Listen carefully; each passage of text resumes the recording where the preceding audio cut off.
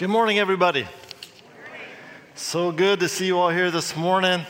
I'm excited to be here today and to see all your faces. And those of you joining us online, thank you very much for joining us. We are in the middle of a series called Redeemed. I'm going to ask that you turn with me, please, to 1 Timothy chapter 1. 1 Timothy chapter 1. In this Redeemed series, we're looking at different people in the Bible who've experienced God's redemption in their life and the way it impacted them. And, of course, it impacts us too, right? So essentially, spiritually, the same things that happen to the people in the Bible, they also happen to us. And so we're going to look at it through the course of the series. And today, as I said, we're going to be in 1 Timothy chapter 1. But before I get into it, I want to make sure that we all understand what redeem means. What does redeem mean? I'm going to describe it to you like this. So when you and I were born, and this is every person who's ever been born on planet Earth, we are born into a spiritual prison. A spiritual prison. We are waiting for our final punishment to come to fruition, which is eternal separation from God in hell. That's what we have waiting for us. But God loves us so much that He created a way for us to leave our spiritual prison. And that was by sending His perfect Son.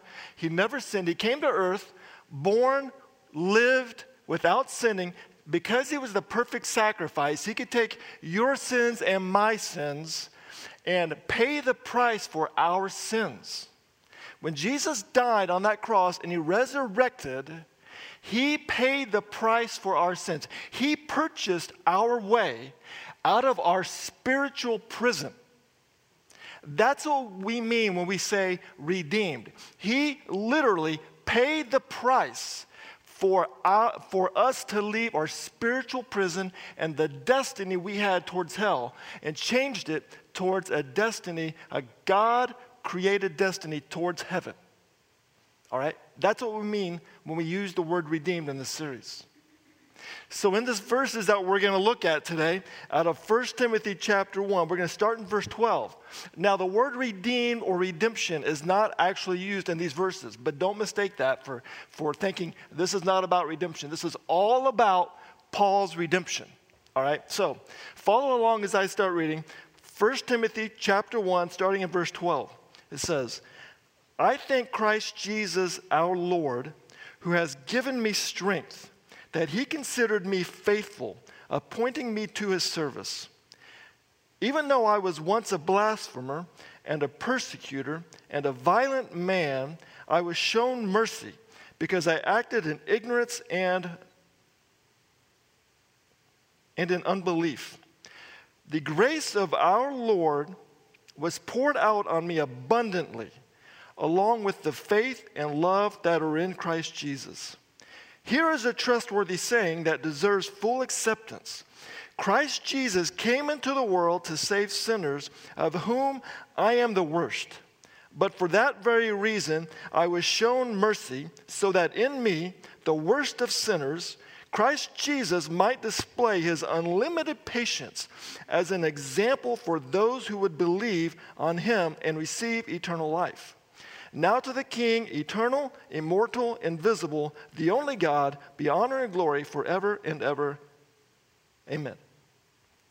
This is all about Paul's redemption. And there's three things I want to point out to you this morning as we go through the different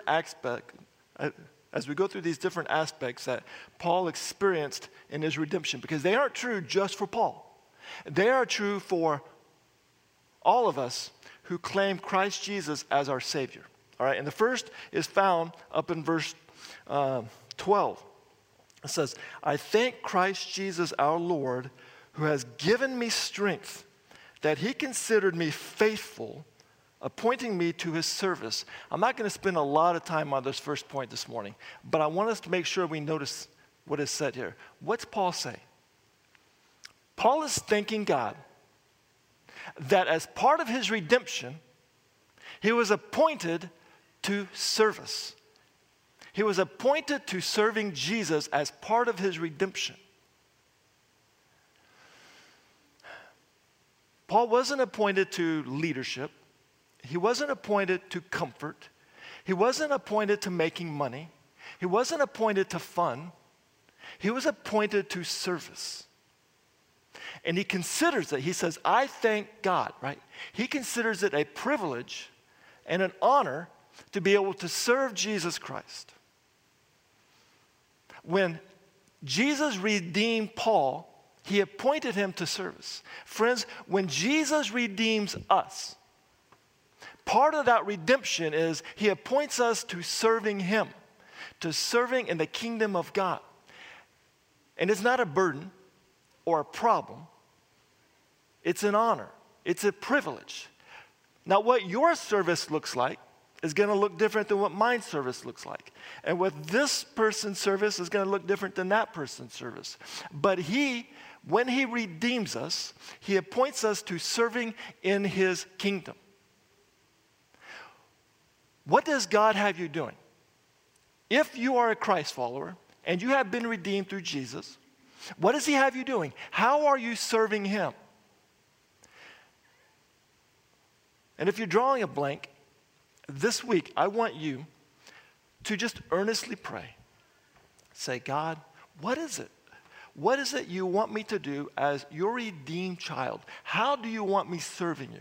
What's that look like in my life? And God is going to be faithful. He will show you how he wants you serving him. If he hasn't already made it clear to you, I want you to listen to him, pray to him. God, how do you want me to serve you? Being part of your family, how can I best serve you? Right? What's that going to look like for you? God didn't redeem us so we can sit around a campfire and sing Kumbaya, right? He redeemed us so that we can serve in his kingdom. What's that mean for you? What's that going to look for you? Seek that out this week. I want you to spend time praying to God. Find out how he wants you to serve him. Let's go on to the second point. Points 2 and 3 I'm going to spend a little bit more time on. Let's go ahead and read 13. The point we're going to make is in verse 14. Even though I was once a blasphemer and a persecutor and a violent man, I was shown mercy because I acted in ignorance and unbelief. The grace of our Lord was poured out on me abundantly, along with the faith and love that are in Christ Jesus. Wow. That's a beautiful word picture. Do you see that picture? Paul says, the grace of our Lord was poured out on me abundantly. If you have the ESV, it says, grace that is overflowing. If you have the New King James Version, it says, exceedingly abundant. It's a beautiful picture. So my mind goes, when I read those verses, my mind goes to seeing Paul, and he's standing here, and then there's God, and God is standing over him with this God-sized picture of grace. And he takes that picture of grace and he pours it over Paul. And he just saturates Paul with his grace and his mercy and his love. It's a beautiful picture. Let me illustrate it to you like this. So I have some different items back here. And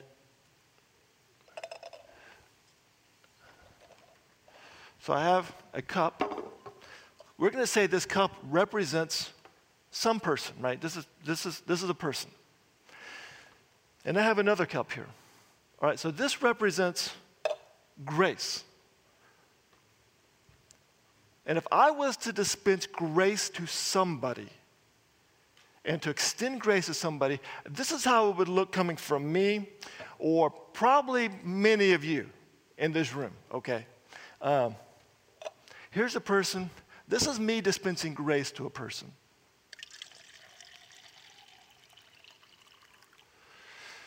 That's about it, right? I only have so much patience. God created me. I tend to lean towards grace. I tend to be kind of a grace-filled person. I think just naturally God wired me that way. But I got my limits. It is by no means abundant grace, right? I mean, it only goes so far, and that's about it, right? I mean, that's about the amount of grace that I can show.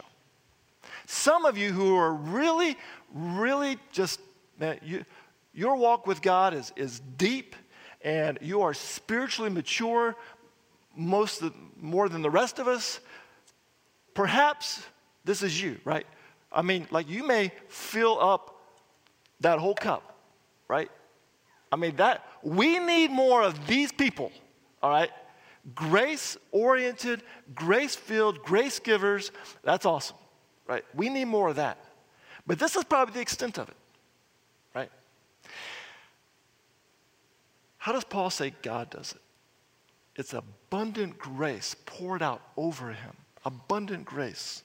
So let's take something that maybe more accurately represents God's grace.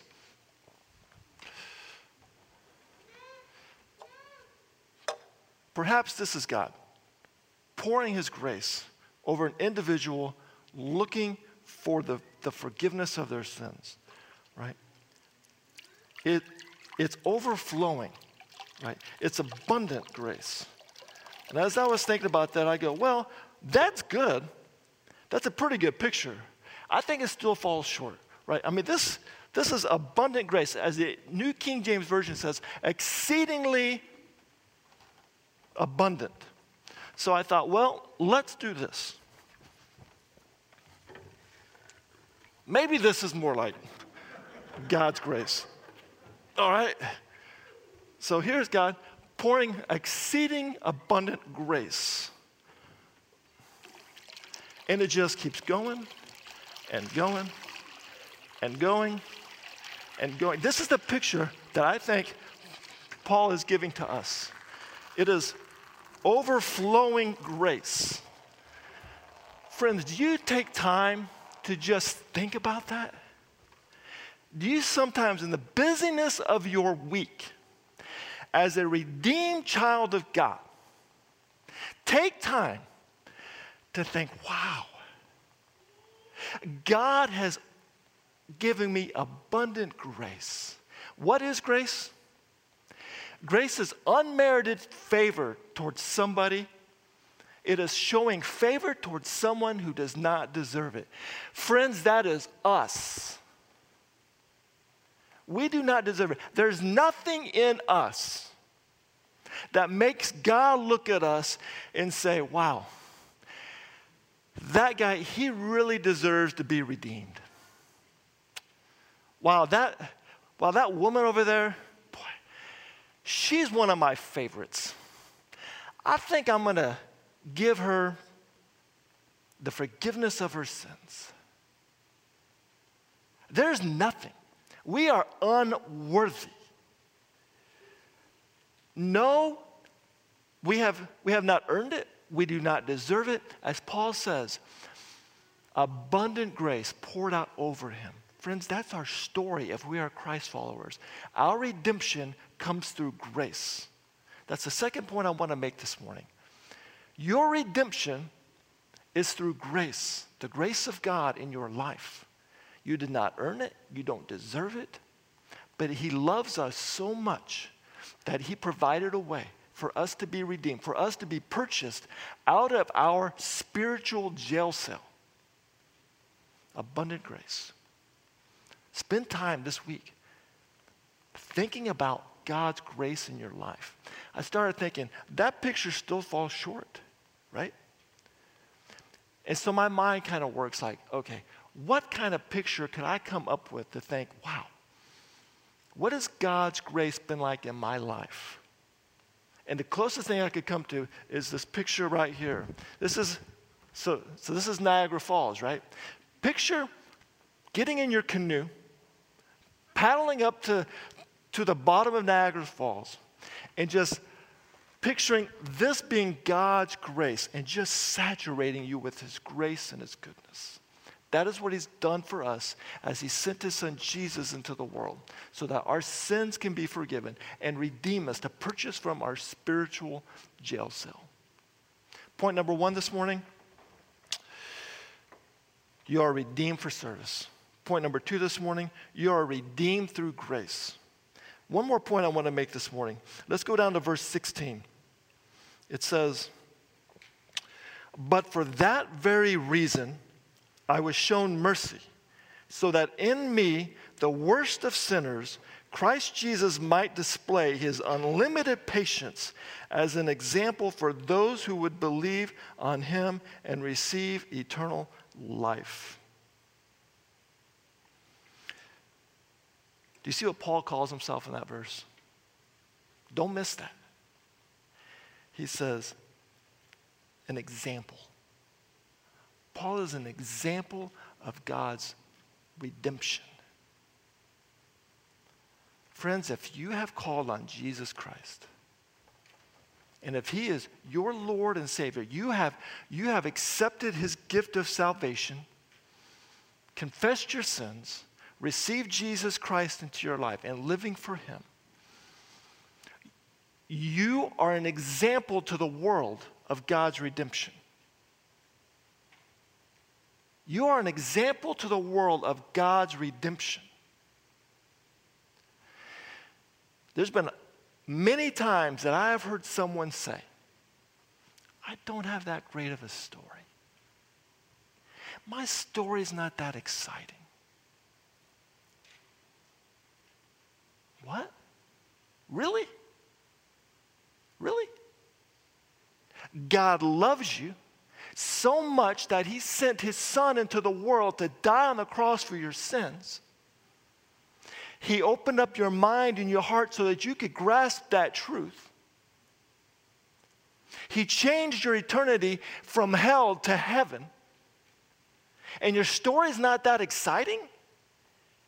That's incorrect. I don't care if you were 7 years old in a Sunday school class, if you were 25 years old in a jail cell, or if you were 55 years old in a hospital bed. Whatever your redemption story is, it's an example to the world around us that desperately needs to hear it. You have a redemption story. And there's three parts to your story. If you are a Christ follower, there's three parts to your story. The first is, what was your life like before Jesus? Well, you were a sinner. You were a sinner on your way to hell. What was your life, or at what point, how, when did you meet Jesus Christ? How did you learn about him, invite him into your life, and make him your Lord? How did that happen? That's part two. Part three is, what's your life been like after Jesus? After you gave your life to him, how has it impacted you? Right? Everyone's story is different. Different time, different way, different place. But you have three parts to your redemption story that are an example to the world. If you don't know your story, your redemption story, you probably do not have a redemption story. Because I've heard a lot of times, I've just always believed. I've just always believed. I go to church. I try to be good. I don't know, just doing my best. Wrong. That is not a redemption story. Honestly, that's probably the story of a nice person on their way to hell. A redemption story points back to a time in someone's life.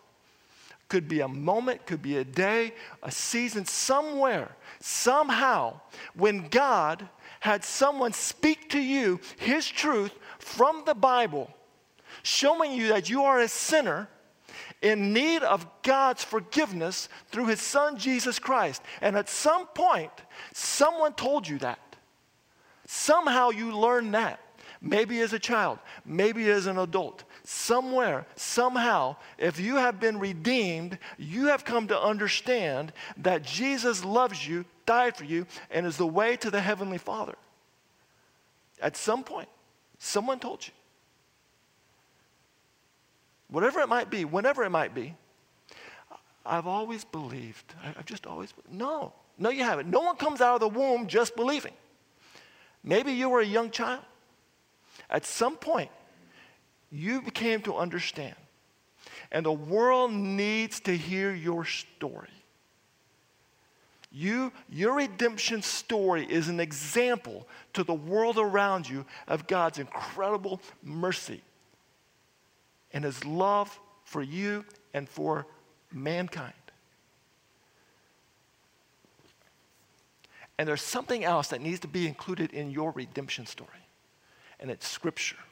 Some of you can very clearly remember the point in time in your life where you were spoken to by God, and you asked Jesus into your heart, and he pointed certain Scripture to you, right? Some of you, though, maybe it didn't happen that way. Maybe you were at camp and there was a message and God spoke to you at that time, but maybe you don't have verses, right? This morning, I'm going to give to you verses you need to know.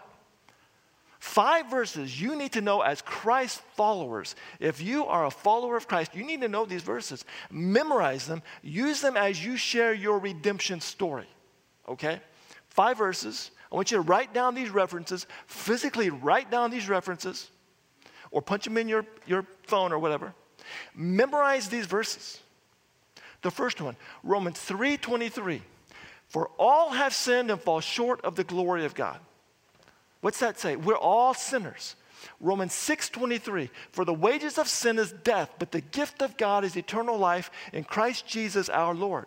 We're all sinners. We are headed towards spiritual death. That's what that tells us.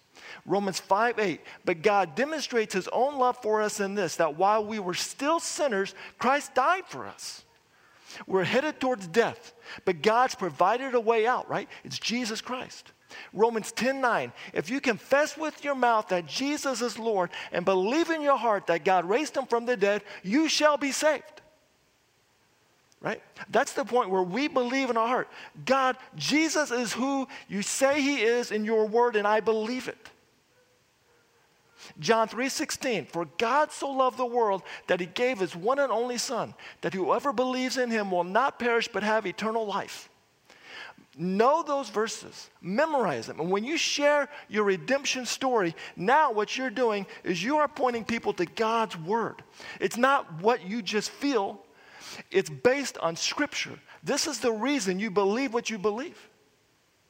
You have a redemption story. Paul says he is an example to those around him of Jesus' incredible patience and of his redemption. When is the last time you shared your redemption story?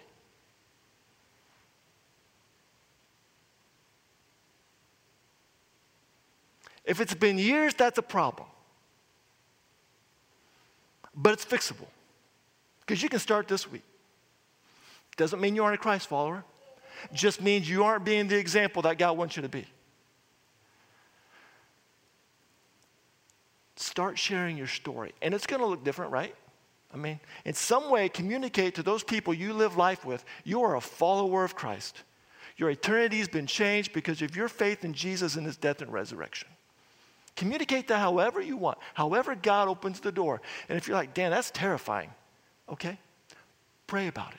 Say, God, this week, this month, provide opportunity for me to share my redemption story and see what he does. Be earnest in prayer about it and see what he does. I'm willing to bet he's going to open a door. What more does God want than for you to share your redemption story with someone else?